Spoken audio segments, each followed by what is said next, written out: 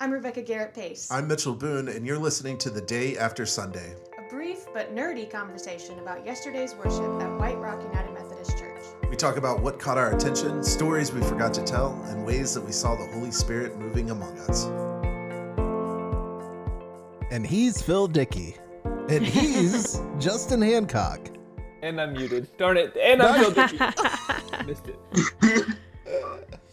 Good morning, friends. Justin Hancock here, too. It's a big party on the pod. Hello. A pod party. We have Reverend Justin Hancock, a good friend of ours, joining us. He recently has gone out on his own and is starting a brand new ministry, not from scratch, but essentially taking a lot of his work over the past several years and starting the Julian Way, which you're going to get to hear more about in a few weeks. But it's an incredible ministry of Justin and Elisa Hancock, and we're excited to have Justin on the podcast this morning. I am excited to be here this morning. You can say what you need to say to the world without texting the preacher during the sermon under the table. Well, it was supposed to be under the table until you put me on blast to all of West and East Dallas. I'm really hoping that people don't think that this can be just a regular thing now. That someone's got a bone to pick and just wants to shoot me a text, and I'd only do that for a very small group of folks, Justin. So I'm glad you're here. I mean, that's the beauty of technology right there. You just incorporated it. Totally.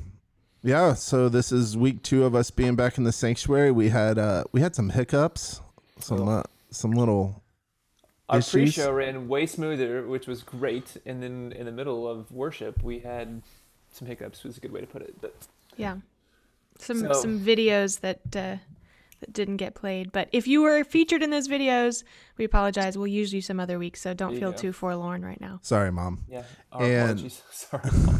Sorry, Mom. Yeah, Keith and Diane were reading our scripture yesterday. So And obviously the Simpsons. Be on the screen. I'm going to read the scripture instead. If you couldn't hear that, his mic was turned off, but that's what he was really saying behind the you know when his mic was not turned off? I do know. When I was During the first hymn. We did. We had a few hiccups we're adjusting, and I think we're going to have some good adjustments this Sunday, hopefully bringing in some more help to make it happen. Dexter looked like an untrained clown juggling all those things back there, and sometimes the plates hit the floor. Poor Dexter. I worry about his heart. His literal heart. I was going to say his physically. Physical heart. Physically. Yeah, physically. We worry Not about him. emotionally. Legitimately. Exactly. His stress level. Exactly. Well, So we're going to pivot a little bit. Here's the good news about worship, though. Yesterday, it happened. It did. We were together in community, and the sacrament was presided over, and we partook in that. And so, as long as their sacrament is present in worship, it provides such a relief. Because if the only thing that happens is people get to have this tangible experience with God's grace, that's worth our time and effort just right there. So, but we're figuring it out. Next week will be great. Probably because I won't be here. I think probably because you won't be here. Yeah,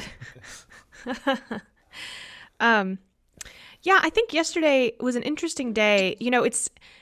It's kind of the rule of trilogies, right? That the middle section is always a little odd. So we're in a 3-week series. Last week we focused on children's ministries. Yesterday we focused in on adult ministries to some extent, and next week will be Phil. You'll be having a conversation with Keith about senior adult ministries and how each of these pieces kind of fits in to the life of the body of Christ. But yesterday, I think pretty much the whole service pivoted around this scripture of the 4 people. And Phil, as you pointed out, it does not say friends, which is blowing my mind. Present tense, I still am looking up different gospel versions of this. I thought it said friends in there. So New Testament scholars, let us know what we're missing there. But yeah, so it's Where did this that we originate? Yeah, that idea. pivoted around this story of the people bringing a man on a mat to Jesus to be healed. Right. And they get into the house in a very odd, peculiar way by digging through the roof, which, is a good reminder that roof composition in Jesus's day was probably a bit different, than the shingles or the, hip metal roofs that we see in our world today, right? So the structures themselves were probably, not as spacious, right? So this idea that the home was crowded, you could definitely see how that could happen fairly quickly. And this digging through the roof, right, is an exercise of trying to get, an encounter with Jesus. And like I said in my part, how do you fix a mud roof that you've dug a hole through? Well, I really loved that got a lot of play in the comment section. I was moderating yesterday, and so people were like, yes, I've always wondered that too. And one of our members said, I really like to imagine Jesus fixing the roof, because it wasn't his house, right? And so my first thought is rude, like who's going to clean up this mess? But the comment that I loved was, I imagine Jesus using his earthly carpenter skills, no messianic magic, just using his carpenter skills to fix the roof after they were done with that meeting. I love that. That's all. It's typical Mark, right? You get the fullness of the humanity in Jesus. And because Mark is so short in descriptions, and they're nowhere to be found in the Gospel of Mark. So it's so fast. You're left with the gift of being able to read between the lines in a lot of ways. And that's one of the beautiful things about Mark. It gives us more space to imagine when we pick up that gospel in particular. Yeah. Justin, what were you going to say? I can't remember, it was a youth friend of mine or a college pastor, but I had someone tell me back in my life that Jesus probably should have walked around with an insurance adjuster or a subcontractor because of all of the potential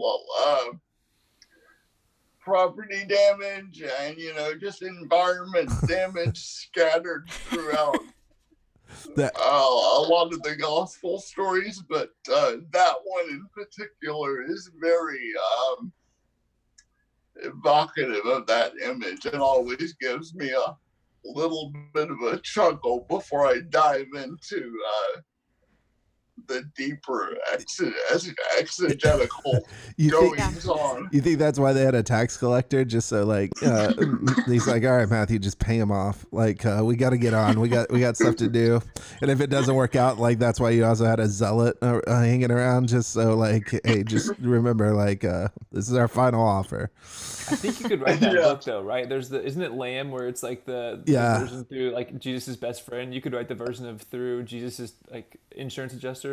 Yeah, totally. That would be a really, really interesting book to get out there. Right. Well, and Justin, when you texted Mitchell, the now I'm sure will be infamous Apple Watch check in the middle of the sermon, you were talking about agency, which I think is just a really interesting thing, because digging through the roof, these four people, whether they were all, whether they knew the man or not, they exhibited a ton of agency, problem solving skills.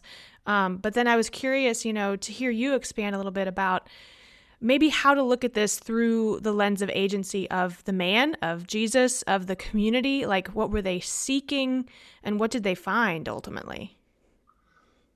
Yeah, sure. Well, to begin, because of the work that Lisa and I do, and a lot of what I share will be Lisa's thoughts, sort of filtered through conversation. So full credit where credit is fully due. That's always a good choice. I quote Lisa as often as possible. So Indeed. This is probably my favorite text to teach, just because it is so problematic, for lack of a better phrase. I love the beautiful imagery of them being friends, so it is a little bit arresting to find out that they're not friends or possibly revisit their side. Yeah. Possibly not. Good caveat there. Yeah. But as far as agency goes, I just think we have stacked a lot on top of this poor individual over the centuries, because I like to kind of strip as much of that away and say, what if the dude was just there to hear Jesus teach, and it was as for lack of a better phrasing, what if he got up from that encounter and said, Jesus, thanks for the healing, but what the hell, man? I didn't mean to be an object lesson today. And that encounter was really, it can be read like that, which I think is a mistake, because having been carried up to waterfalls and through various environments throughout my life in a chair, I've never been carried up or lowered down anywhere on accident. I was always clearly a part of that process. So I think it's important for us to know that the man who ends up being healed had to drive that encounter, or it's extremely rare or extremely unlikely, I should say, that he wasn't the thrust behind getting on top of that roof. And I'll kind of expand on that momentarily, but I want to pause and let y'all reflect or respond. Well, something for me that's tangentially related to that is I have wondered before, Jesus first he talks directly to this man on the mat and says, your sins are forgiven, and only cures him when challenged by the religious leaders.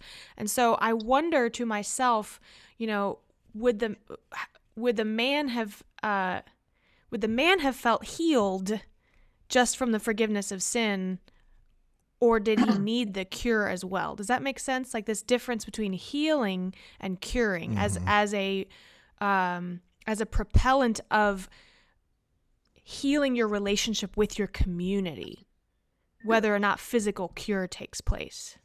Yeah, it's And listening to Justin kind of describe this, I think that this idea of the man being an object lesson is really interesting, because you can make the argument that, if this man's lowered down to Jesus, Jesus first says your sins are forgiven, right? Which Jesus is really saying to all of us all the time. There's no distinction between, disabled, enabled in this particular way, right? We're all in need of this kind of grace God gives. It is interesting though. The object lesson piece is fascinating, because, if this man didn't ask to be healed, it's kind of like, Jesus, thanks for the healing. But like the bigger healing that could happen, where we don't feel the need to just heal people that don't look like us, would be a healing and a restoration within community, right? And so if we can get to a place where we actually heal community, then we're not so focused on folks that don't have the same ability in trying to make everyone look and feel and be healed in such a way that we become a monolith. And I think this idea is like, if the community is healed, then our perception about what healing actually needs to look like changes dramatically. and it allows for a much more diverse, broad understanding of the body of Christ. So I think, Mitchell, you bring up a very good point. And if I could, I'm going to take a minute and take y'all through a little bit of theology that's going to be a little quotey for a second. So, Sure. Buckle your safety belts. I think the key for me is this notion that the community restoration, like the man who was healed was not necessarily the one who needed to be restored in community, in the way that we like to read this text, in the very Julian way that we do. And there are a couple of key concepts that sort of clarify that for me and for us. One is a concept by the two patron saints of disability studies, Sharon L. Snyder and David T. Mitchell. And they talk about white, able-bodied, cisgender bodies being able to be transparent, and you don't really notice what's going on in their life. They're just sort of assumed as the basic norm. But they talk about disability or disabled bodies as the only bodies that are completely unable in whatever context to be transparent. So those are always the bodies that we go to when reading scripture, because that's what our eye and our mental eye is drawn to. And there's this concept in an author and theologian and Julian expert named Frederick Christian Bauer-Smith, called that he says that Julian read the body of Christ as a sacred text. And I was reflecting on that in this story and how easy it is to read the body and the physicality of the disabled man as the place where rupture from the community happens. When we actually take a look at what's going on, the Pharisees and the religious leaders are the thrust and the reason for healing, and the healing of the man only occurs, like y'all said a moment ago, to restore the Pharisees and religious leaders back into proper community. So what does it look like for the Pharisees to say, yes, this Christ figure did this amazing thing by forgiving this man's sins? If we're able to stop there, is the healing absolutely necessary? Because then you're left with a world which I think is the real world. It's not possible for Jesus to have literally healed every disabled person that he ever came in contact with. The odds of that, I don't know that. Maybe he did. I'm presuming a lot for Christ there. So God forgive me. But the odds of that are staggering.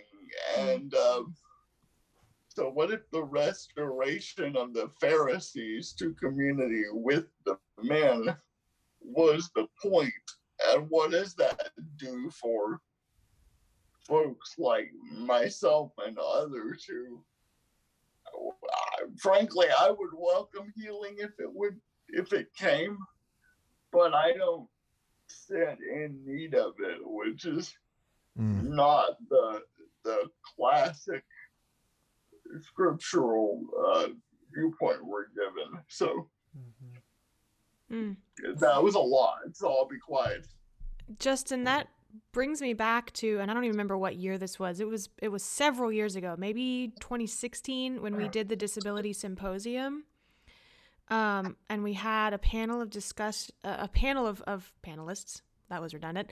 And I just remember being grateful for you sat on the panel, and then others as well were present, for the diversity of thought, even, and one of your points was, even though we may all be using wheelchairs up here, we do not think and act the same. So one of the panelists was embracing the word cripple, and others really pulled back strongly from that. And one of the panelists said, I pray to God every day for my healing and restoration, and I believe it will come. And then your voice kind of countering that with what you just said was, though I would welcome it, I do not sit in need of it. And I keep being reminded of, us wanting, us non-disabled bodies really, really wanting to tamp down the diversity even within, our own sub-communities. Does that make sense? Yeah. Makes sense to me. So it's so interesting because it took me a while to even process this after we got done with the sermon and thinking about this conversation for this morning. But as soon as you read that message, Mitchell, from Justin during worship yesterday, I realized that in my mind, this character in Mark 2 is the same character that I read about in John 5, where, and I had to pull it up because I didn't exactly remember what it was. It's not like I had this memorized, so don't think that I'm smarter than I am. But where it's at the sheep gate, the pool of Bethesda. There's the paralyzed man there, and Jesus saw him lying there and knew that he had been there a long time, and he said to him, "Do you want to be made well?" The sick man answered him, "Sir, I have no one to put me in the pool when the water is stirred up. While I'm making my way, someone else steps down ahead of me." And that, whenever you said that whole aspect of agency, I thought, in my mind, I've thought of this character from John 5 as the same person as Mark 2. And like, in doing that, like it hit me all at that same time of like, every paralyzed person that's in the stories of the Gospels is the same one in my head. Yeah. Because I categorized them, right? Like, and I don't even realize that I do that until it's called out. And like, did I think that person had agency? Well, I kind of just assumed that like there was this person laying there thinking, well, I can't, every time there's a chance for me to get healed, I can't do it because somebody gets in front of me. And so like, it was really challenging for me to recognize that I am just as guilty of putting everyone in the same box, right? Like what you were just saying, Rebecca, like even everybody in a wheelchair doesn't think the same or use the same terminology. Right. Like all these characters that we find in the Gospels are not the same people dealing with the same things, having the same responses, right? Or dealing with agency in the same way. Yeah, that's really good, Phil. I think it's a really important thing to recognize that, like, when we use like these terms, Pharisees and religious leaders as a overarching term, people, all lepers in Gospels are dealing with the same thing in the same social structures, right? And so we just label and then we make assumptions, and this gets into a really challenging thing because if we don't take scriptures in context, then we have a real issue of turning down the noise, or the beautiful colors that exist within scripture, because we are just making assumptions, right? Like every person who comes to Jesus in need is X, and that is clearly not the case. We see that over and over again in the Gospels, but we rarely pay attention to it. And I think that clarity is something that's really, really important, because these aren't the same men. Right. The scripture is talking about two different men. We can, they're not even in the same location, right? Right. So one's in Galilee. Like, there's there's a lot of. It's easy for us to say these are two distinct individuals with two distinct theologies with two distinct needs, and one may need or has been longing for this physical healing, one may just want to show up here at Jesus Preach because his friends or some strangers on the road were also doing the same thing, right? And so we can't make assumptions because the man has no voice in Mark. It's not amplified, and because it's not amplified, doesn't give us permission then to assume that the other man's voice is his. So two things actually, Justin. Number one, I think you're right on that. Like we can make assumptions on Jesus's behalf, but I think it's interesting that in Mark, Mark is the gospel that really emphasizes Jesus's humanity over his divinity. Right. It actually does say, and Jesus healed many, rather than Luke and Matthew are much more likely to say Jesus healed all. And so I just think that even within the Gospels that we see this variation of, did Jesus heal everybody he came in contact with, or did he heal as many as he could and he got tired just like we do? Right. But the other thing I was going to say, rats, what was it? It was going to be really good. I love this conversation, about the diversity of thought, the diversity of experience. Not all people use the same terminology, even if we might put them in the same categories. And I've had a lot of conversations with folks over the years where, they say, well, it's just too hard. I feel like if I use the wrong word, I'm going to offend somebody. It's just too hard, and that can be overgeneralized in a negative way by people who are saying, oh, I'm just tired of being so PC. But it can also be a really true and compassionate person who's like, I am literally scared to say anything because I so much don't want to offend somebody. And I've just been thinking about this a lot, this notion of, it's so hard. It's hard to get the terminology right. Do we say disabled and non-disabled? Do we say able-bodied? Do we say, different people have different opinions? Justin, I want to hear what you prefer and like your theological reasons.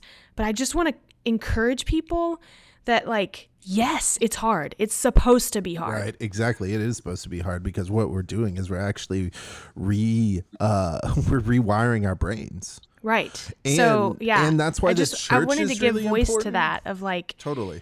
Yeah. The church is important because if we can't do it in the church, then we're not really going to find space. Like it's going to be hard to find spaces. And so like, that's one of the things when we get into discipleship here in maybe a minute, like that's why it's really important to do this in community.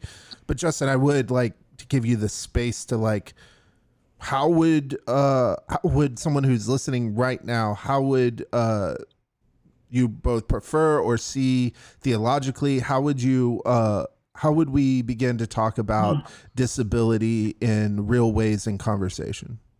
Well, and I'll be real quick because there's a broader discipleship conversation I want to be a part of as well. But I want to go back and really quick respond to the Mark and conversation around what's going on there in terms of as opposed to the other scriptures. I love Mark.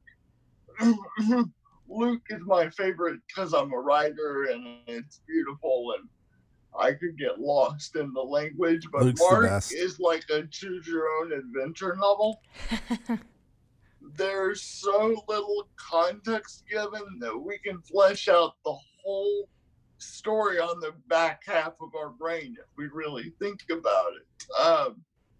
But that's dangerous because there's so little context given and there's so many unanswered questions that it can lead to some really reductive theological discussions. But that's the beauty of the Bible. It doesn't come with clean, easy, precise answers for a lot of the time. But as far as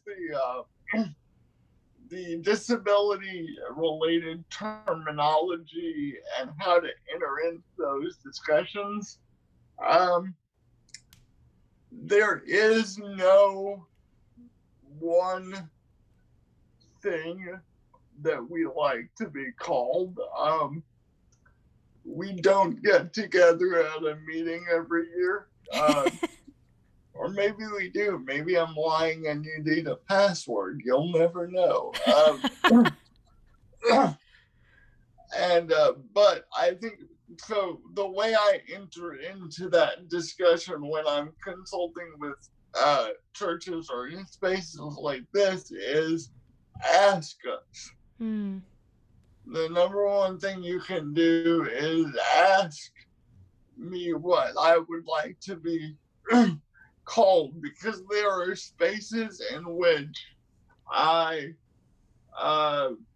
prefer the word physically challenged. There are spaces that I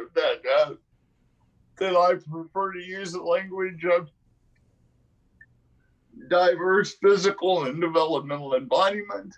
There are lots of spaces where I prefer to use the word crippled because that's my word, and I get to write the meaning of what that word means in my context, and that word for me doesn't sugarcoat anything. Like, I don't have to explain that to anybody. We can just move forward whether you're squirming or not to the other deeper phases of the conversation. And there are people for whom that word, particularly those that fought in the 50s, 60s, and 70s in the disability civil rights formative crucible years, for whom the word cripple is devastating and linked to institutionalization, which didn't end for a lot of disabled Americans until like 1977, which is astounding for me to consider. So, there is no term that's one size fits all, but the number one thing you can do is involve the person that is being referred to in the conversation and ask us our name. So I think that's how I would answer that. Thank you. That's beautiful. And you just said, like there's a greater conversation of discipleship. And I said, my summation of discipleship in one word is relationship. And like, how do relationships usually begin? Right? Like, hi, my name's Phil. What's your name? Like, and also I said that, relationships are often like rooted in empathy and knowing somebody's name is kind of the first step to understanding their story. And, so I think that is the pathway to discipleship right there. Yeah. In Spanish, you don't say my name is, literally, you say I am called. Me llamo Rebecca. And so I think that's a beautiful window into a different way of thinking of that too, is, when we meet people, when we are discipling people and creating relationship, what are you called? And it's not just one name, it's many, many words. And we see this in scripture, right? I mean, there was a time where names were just one portion of a title, right? And then you had like either from this family or from this place. And I think like we've lost a lot of grounding in what we call one another when we just go with like the name, right? Like what would it be? It'd be strange, but we do it. I mean, we do tag our location or we do tag our interests. Like we are reclaiming this in some ways in the digital space, because you look at someone's Instagram profile right now and it's not just their name. It's really a username or a account handle. And then it's like location, interest, and like the one or two things that would like define you. And so there is something beautiful about this, like being more than just one name, being many different names, depending on who we are presenting ourselves to, so we can be, best understood. And, I just, the naming thing's really fascinating to me. I will add a small caveat to that for comic purposes, but comic and serious purposes. If anybody calls me handy capable, I will punch you in the face. Handy capable? I've never even heard of that. Oh, I've heard that, yeah. Yes. I'm not handicapped, I'm handy capable. Okay, we will not. Justin's preaching on the 13th. No one say that. One, because I can imagine it's terribly offensive to all of us who know language, and also we don't want Justin to punch anyone digitally while he's preaching. Yeah. You can't socially distance and punch. So you're really putting Justin in a very precarious situation. Yeah, totally unfair. He has no ability to respond to you. I think that the best thing we can do, we're pushing up against our, our own limits that we've set on the podcast. I'd like to label this conversation part 1, and then have another conversation broader around discipleship, because I think a lot of what the Julian Way is going to be really focused on is how discipleship looks and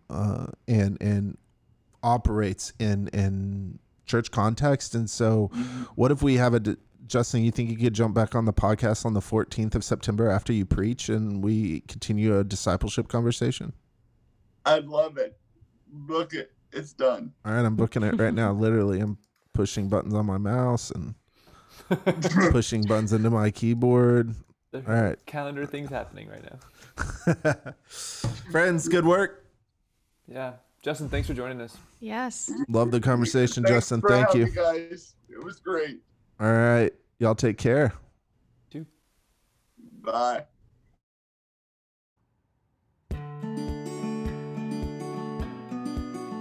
You're listening to a podcast recorded at White Rock United Methodist Church in the heart of East Dallas. For more information, you can find us at wrumc.org, and make sure you stay subscribed to this channel to stay up to date with all of our content.